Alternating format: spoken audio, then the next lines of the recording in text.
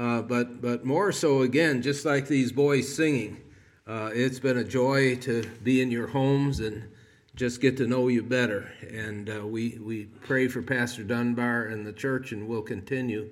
Brother Fagali, I said earlier in the week, I've been all over the world, but I've never been where you are.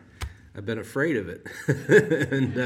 and it's a joy to know what's happening there. Those slides are unbelievable, and I just pray that God continues to bless. Please turn in your Bibles, first of all, to Matthew 7, and then our text will be found in Jeremiah 33:3. There's an old saying that he that stands best kneels most. And I just want to say, just not preach, but from experience, God answers prayer. And from a guy who's been in a lot of battles, a lot of kind of unbelievable, impossible situations, God does move mountains. Now, I've never prayed and had the Teton Mountains move or something like that, but I certainly have seen God do unbelievable things. And in Matthew chapter 7, verse 7, just a well-known passage, Jesus says, "Ask and it shall be given you. Seek and ye shall find. Knock and it will be opened unto you." This is a wonderful passage. I want to stop and just preach a whole different message on this passage here. "For everyone that asketh receiveth, and he that seeketh findeth, and to him that knocketh it shall be opened." Wonderful promises of God. "Or what man is there of you whom, if his son ask bread, will he give him a stone? Or if he ask a fish, will he give him a serpent? If ye then, being evil, know how to give good gifts unto your children, how much more shall your heavenly Father, which is in heaven, give good things unto them that ask him?" You let that verse just grab a hold of you. It's Christmas time's coming. And boy, we spoil our kids, don't we? We give them too much. And what he's saying here, if we can do that, how much more can our Heavenly Father do it? How much more? Notice the word ask in verses 7, 8, 9, 10, 11.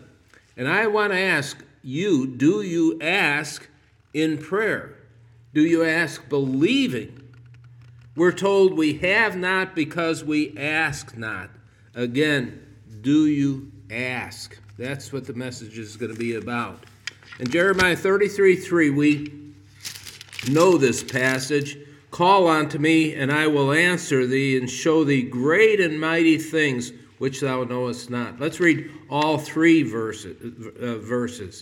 "Moreover, the word of the Lord came unto Jeremiah the second time while he was yet shut up in the court of the prison, saying, Thus saith the Lord, the maker thereof, the Lord that formed it, to establish it. The Lord is his name. Call unto me, and I will answer thee, and show thee great and mighty things which thou knowest not." Let's pray. Our Heavenly Father, Lord, please guide and direct my thoughts, my words, and empower what I have to say. Speak to hearts. Grab a hold of young people and old people alike, and help us to renew our belief in prayer, and that you're a great God, and you love to answer prayer. In your name we pray. Amen. As we begin reading Jeremiah 33, we see that he's in a place nobody wants to be, and that's jail. And the first question that would come to mind is, why? Is he a criminal? Has he done something wrong? And the answer, of course, is the opposite. He's there for doing right.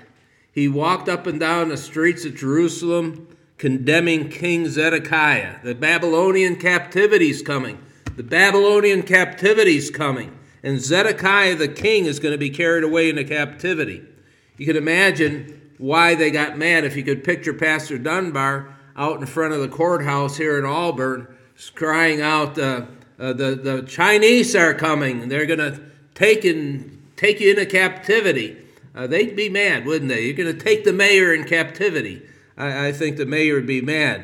But remember, and I want to, this isn't my message, but I want to point out, he's not the only one that was thrown in jail.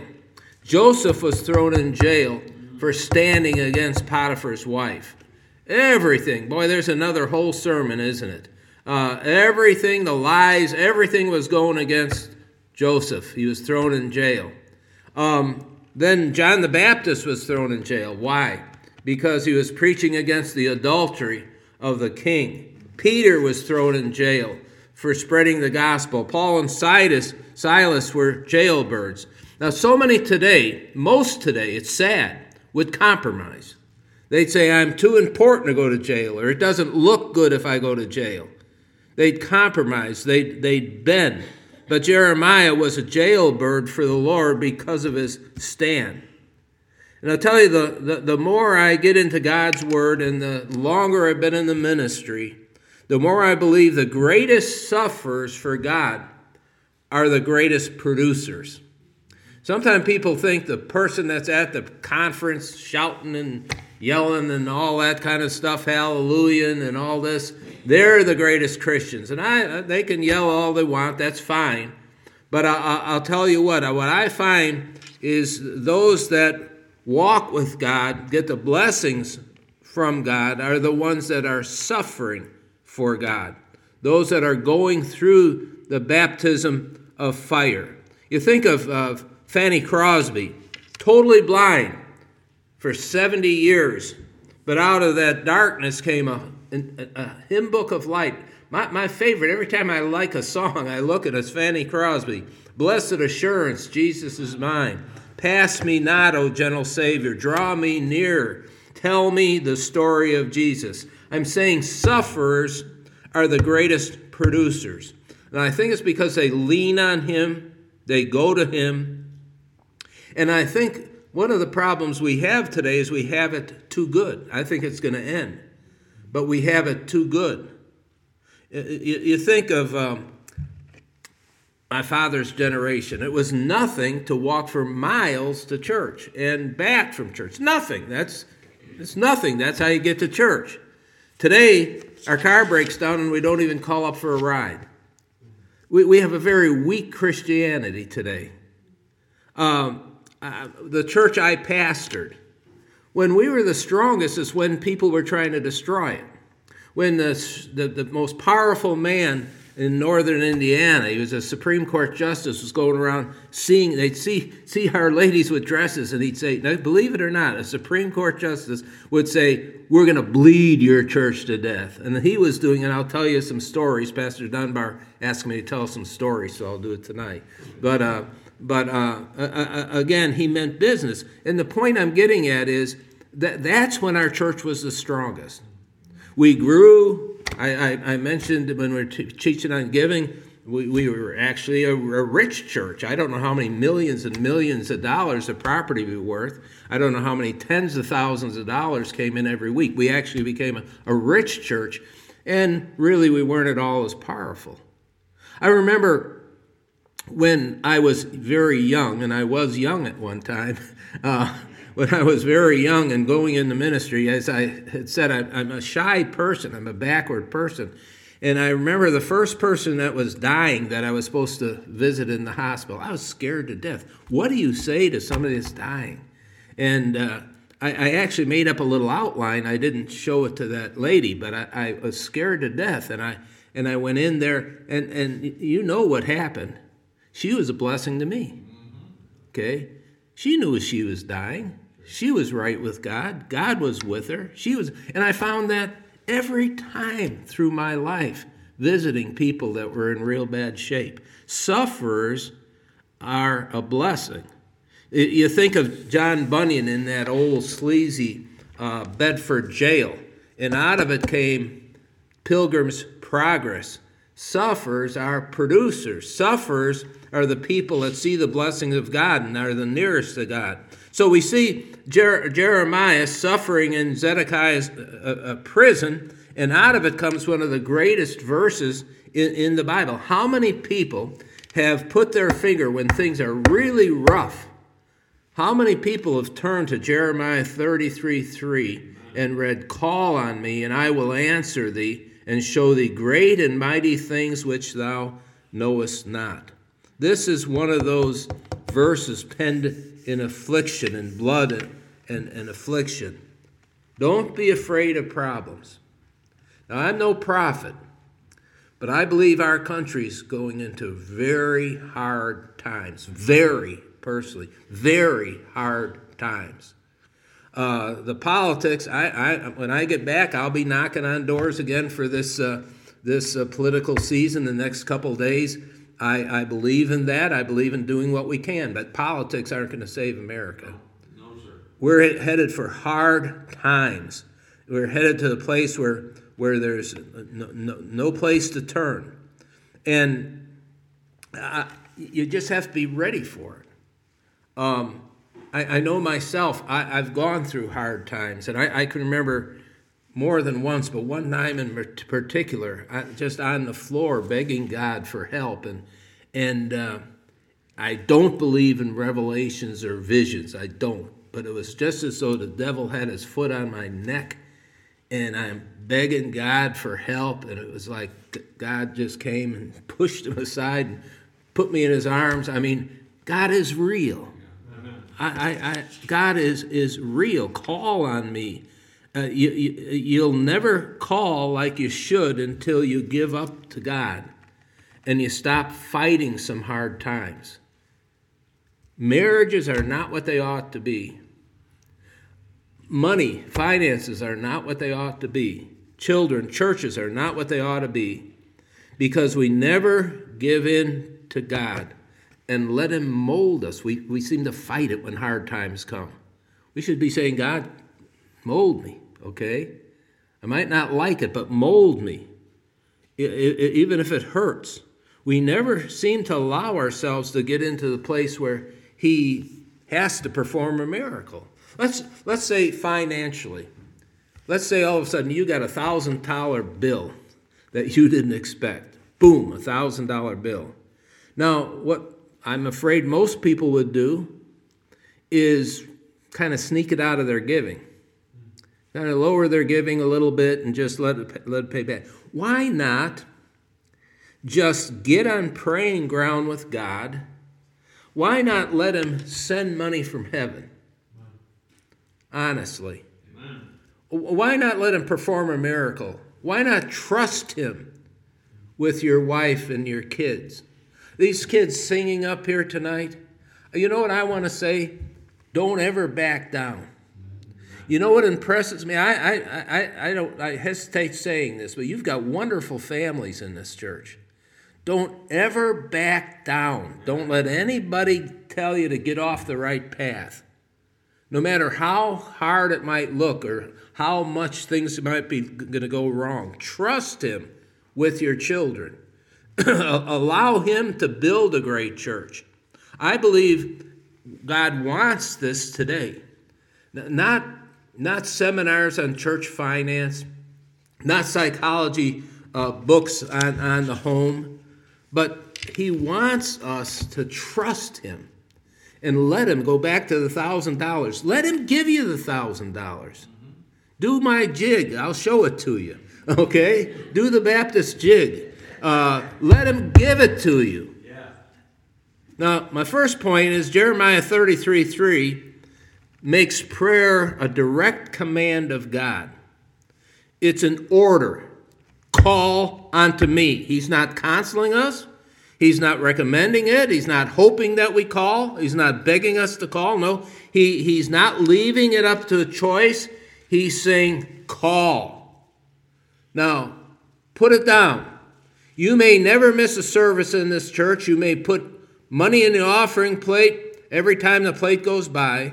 But God is not pleased with you if you don't really pray. Now, I'm not talking about now I lay me down to sleep.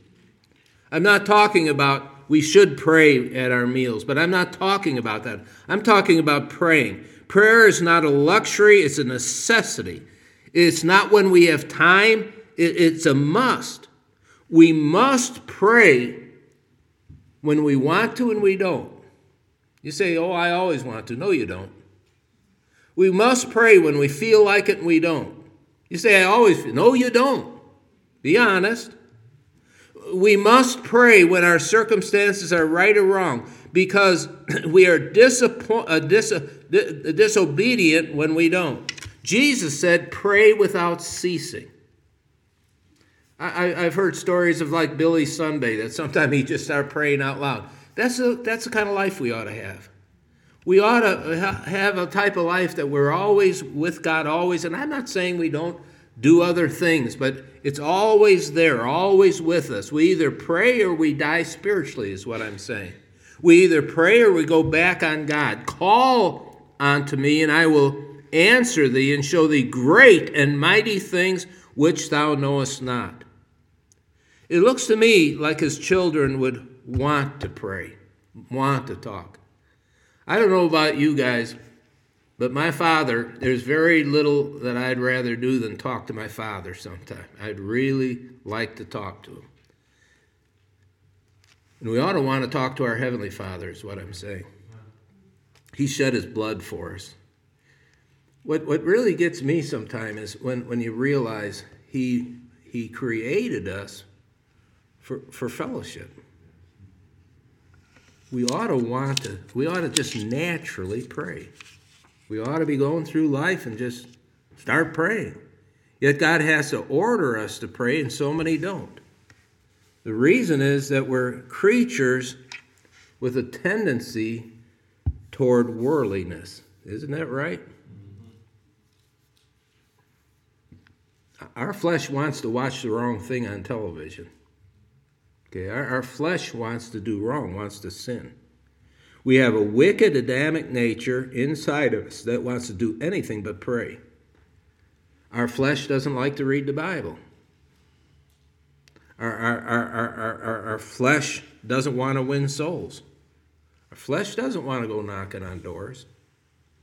And more than anything, our flesh doesn't want us to really pray, because that's where we get power and that's where we get direction.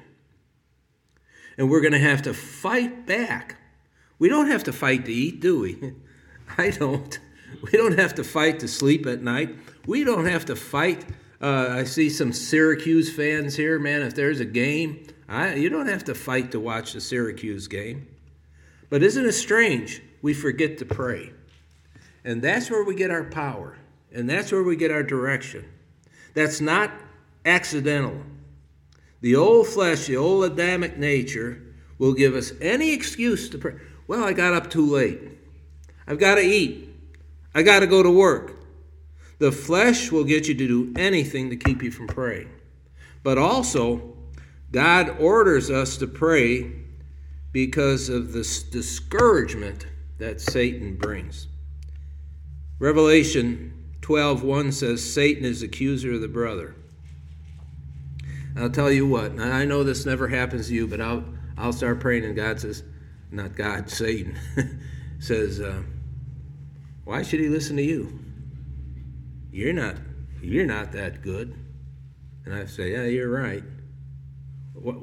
So why do you do it? You're not everything you should be.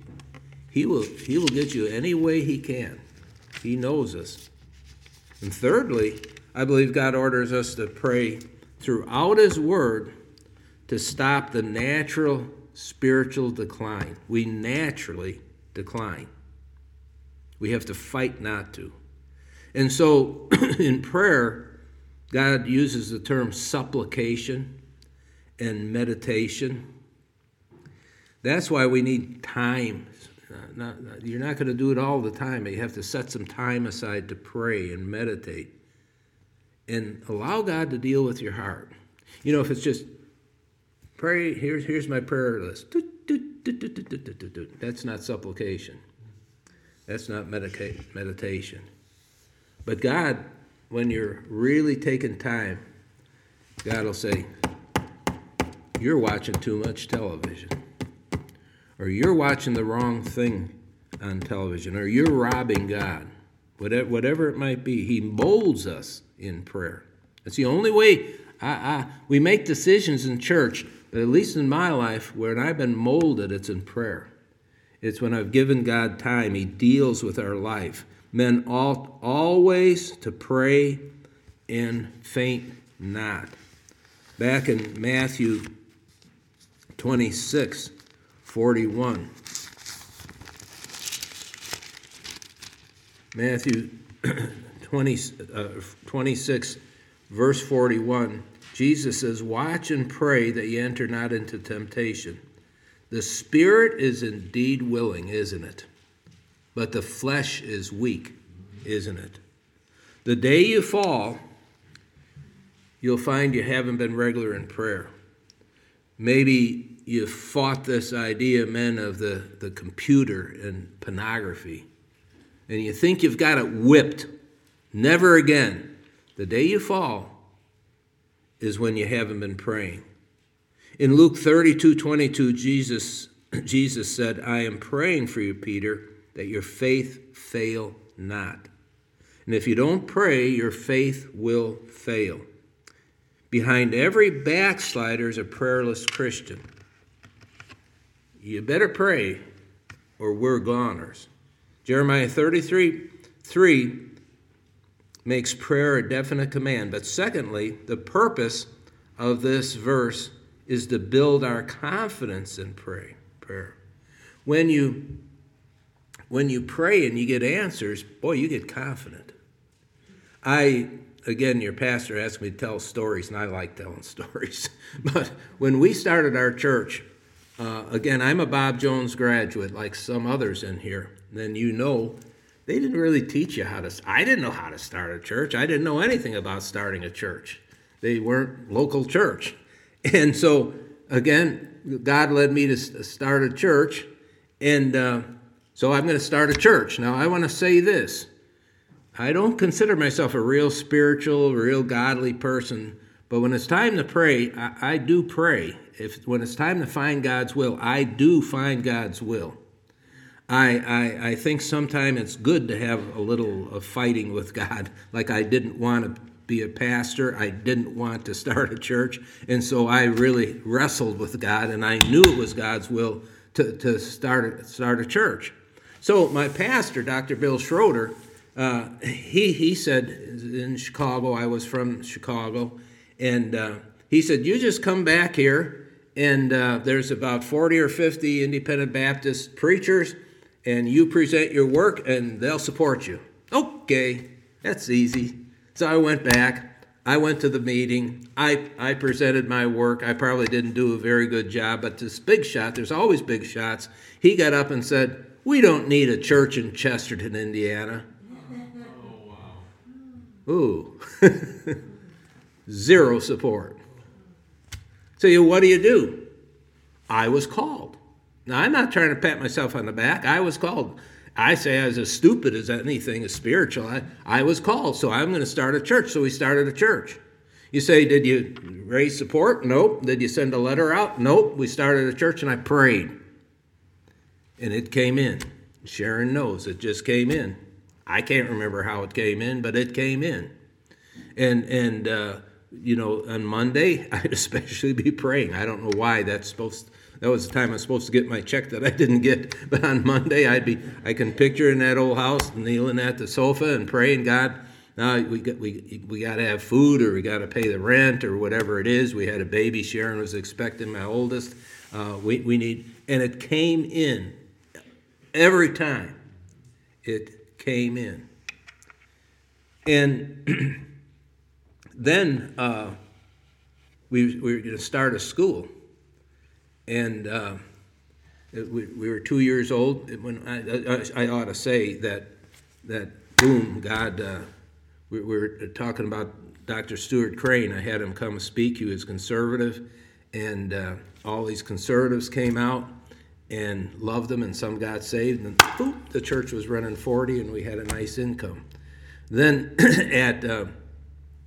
at 2 years old, the Lord was leading us right from the start of the church to start a Christian school. And we felt we should start a school, kindergarten through 6th grade, so I hired 7 teachers. And I don't know what it was, maybe 2 or 3 weeks, a month at the most before school was supposed to start, we had 10 students. Well, how do you pay? We needed 100 is what our budget was for. And I, in the flesh, saying, I need to call these people. It's only right. I don't want them to come here and I can't pay them. They come here and we can't pay them. And you ever do this? get on your knees, and God says, get up off your knees. I already told you what I want you to do. Now, that's happened to me several times. Okay, scared to death. But when we started the school, we started with 99 students. Now, again, what's my point? God wants to build our confidence in prayer. And I'll tell you what, if I've really prayed about something, you're not going to move me. We ought to have confidence.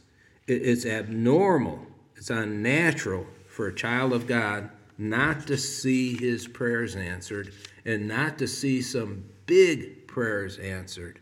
I will answer thee, he said, and I'll show thee great and mighty things, not perhaps, not maybe. It's a direct promise of God.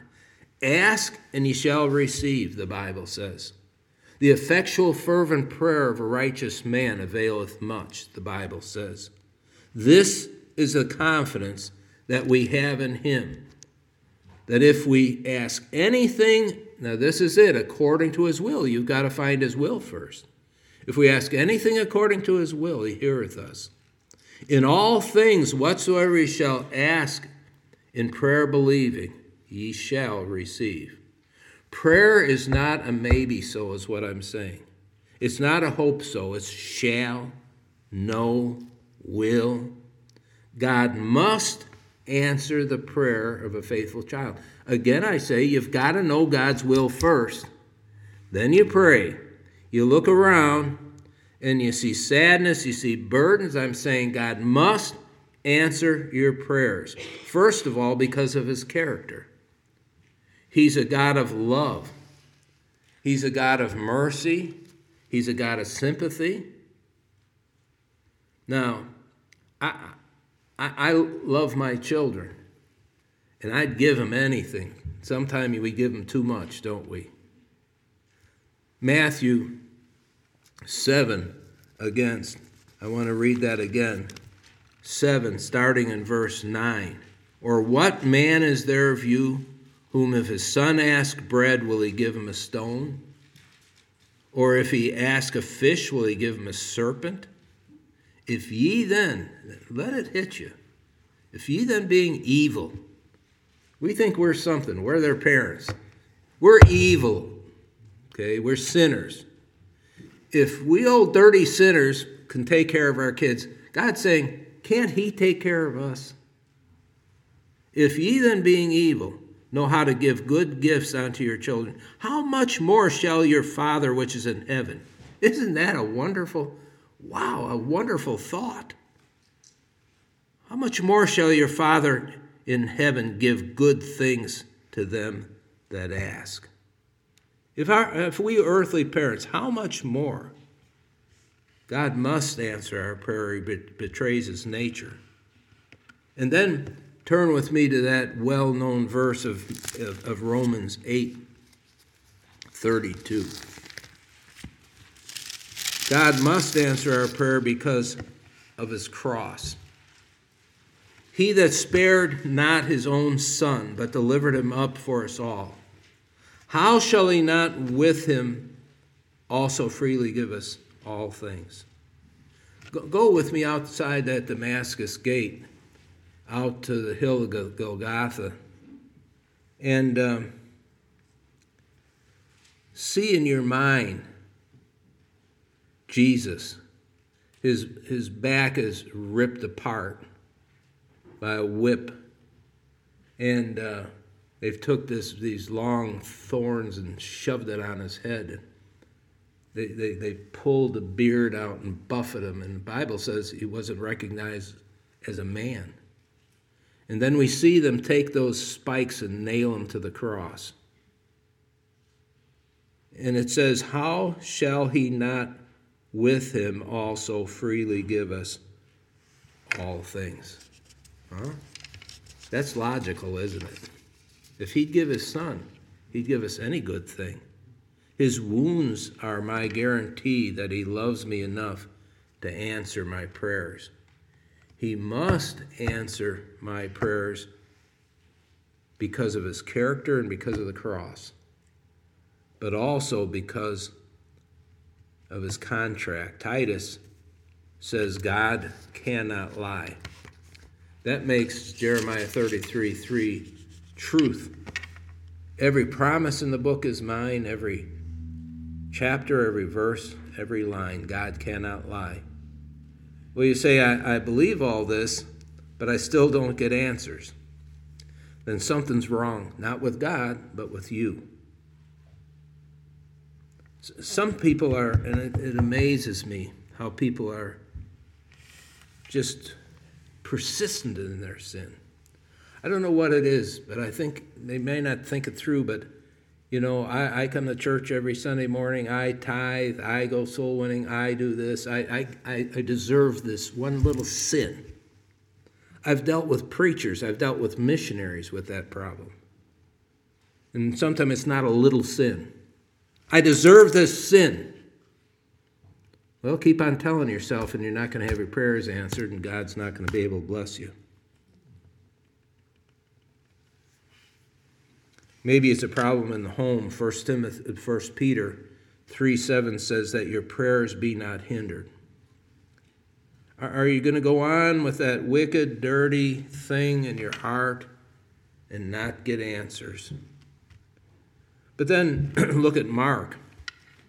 And you don't have to turn to all these passages, but Mark 11:24.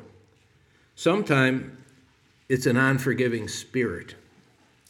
Mark chapter 11, verse 24 through 26 says, and Jesus speaking, "Therefore I say unto you, what things soever ye desire when you pray, believe that ye receive them, and ye shall have them." That's what we're preaching, right? There it is. "And when you stand to pray, forgive if ye have aught against any, that your Father also, which is in heaven, may forgive you your trespasses." There it is. "But if you do not forgive, neither will your Father, which is in heaven." There it is. It's so clear. Look at Stephen. I can't comprehend it. They're gnashing on him with their teeth. Maybe that's a Middle Eastern thing. Gnashing with their teeth. And they're stoning him with stones, and he says what? Forgive them. And we just described Jesus, just hanging naked on the cross, not recognizable as a human being. Father, forgive them. I guess what my advice would be, if you have aught against somebody, you say, you don't know what they did. I know how you feel. I know how it is. There you are. Take that, dig a hole 6 foot deep behind the house, fill it up, bury it, spit on it. You're the one that hurts. Nobody's more miserable than someone carrying a grudge around. You hear preachers talk about answers prayer, you don't see it. Maybe it's because of a grudge. And neither will God answer your prayers if you're a stingy Christian. Mom and Dad's always fussing about money, and you walk around with holes in your pockets. We were talking about that today. Some people that make a lot of money, but they don't have it. And what I hear all the time is, or I have heard when I was a pastor, I can't do it. I can't make it now. Well, just on the side, I'd say, I'll sit down with you and help you with your budget, and I'll guarantee you can do it. People waste more money today. They blow money. But Luke 6:38 says, "Give, and I'll give unto you." I love stories and illustrations about giving, because something about it's on black and white. Got an accountant in here, we know what it means, black and white. Give, and I'll give unto you. Good measure, pressed down, shaken together, running over, shall men give unto your bosom, for with the same measure that ye meet withal, it'll be measured unto you again. That's real. You say, I can't do it. Yes, you can, if you believe God. He will take care of you. I've talked about the church there back in Indiana. Man, he took poor people and made them very wealthy because they gave. I could tell you story after story. On the other hand, I could tell you a story of people never had enough, never satisfied. And they're always miserable. They die miserable. Give, and it'll be given unto you. Proverbs 21:13. Whoso stoppeth his ears at the cry of the poor, he also shall cry himself, but not be heard. I think that has a lot to do with missions. You look at the Middle East, look at those slides. And again, I've been around enough. Boy, we're rich. I'm not going to go into that again, but we Americans are rich. If you're not a tither and a giver, you say you're okay, you're not. You're not unless you're giving exactly, if you don't pray to God and say, show me what you want me to give, and you give it, even when times are rough. That's when you see miracles. Turn to James, and I'm going to wrap things up in just after another story. James 4. You won't get the answers you should unless you give what you ought to. The Bible says you ask, and I'm talking about asking, but in James 4, the end of 2, it says, ye lust, you have not, ye kill, you desire to have, and you cannot obtain, you fight, and you war, yet you have not because you ask not. Now get this, ye ask and receive not. Okay, you ask. We've been talking about asking. You ask and you receive not, because you ask amiss that you may consume it upon your own lusts. What it's saying is, you shouldn't be praying for a Cadillac or a Mercedes. If he gives it to you, fine. But you pray that God takes care of you, that you can give, and let him give you. Seek ye first the kingdom of God and his righteousness, and all these things will be added on to you. Let him give it to you. Again, one last story, just for Pastor Dunbar's sake. When our church was 4 years old, I told you how we started, then the school. When the church was 4 years old, we were expanding the school. We started with going through 6th grade, and we were expanding it to go through high school. And a new Christian, a lady, a young Christian, had her 2 younger kids in the grade school, wanted to put her 15-year-old son in our school. And this is a very short version, but he ran to the police. Now, up to that point, now we're talking a long time ago, up to that point, if some kid ran to the police, he'd take him to your house, bring him to the mother and father. But this was the pilot program. There was a young lady by the name of Hillary Rodham Clinton and others like her behind writing these, it takes a village type of an idea. And they were writing this idea. It was a pilot program for them. And you think about Loudoun County, Virginia, that's what they're doing. They're saying, these kids are ours. They're the government. Well, that's what this was, only more basic. He ran. He had seen signs that they had in the school. Having a problem with your parents? Call this number. And again, they had child advocates. In this case, it was a police sergeant. And so he ran, and they kept him. They contacted the mother, and her husband had been killed, actually. And so she didn't have a husband. I went with her, and I sat there, and I heard this with my own ears. I mean, I heard a lot more than this. But she was told not only could she not send him to school, but she couldn't send him to Sunday school. Now, this is about 48 years ago. And she couldn't use the word God in his presence if he didn't want it. We stood with her. It's a long story. We ended up in jail. And Found out again it was a national pilot program that was being studied and practiced there in Porter County, Indiana. We had the trial, and again, it's hard to explain this in just a few minutes, but there was a group called the Northwest Indiana Crime Commission. It was funded by the steel mills and so forth. It was no conservative organization. They came. They knew more than I did how important that case was. They dissolved it. And you talk the government is when you get into playing with the government, you see they don't play footsie. They are nasty people. There was a big lawyer from Hammond, Indiana. Again, not a Christian, but a big lawyer, 2 floors of offices and so forth. I never saw him before, but he came and he said, "I want to help you." They disbarred him. I would say he was 55 years old or so. Can you imagine?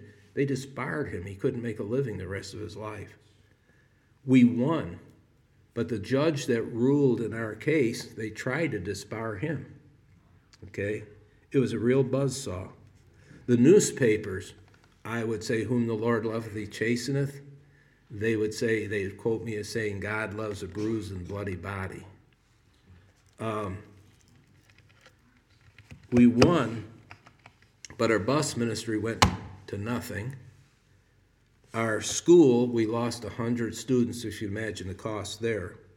We were building our auditorium. Many of you have seen the auditorium. It's a very large auditorium.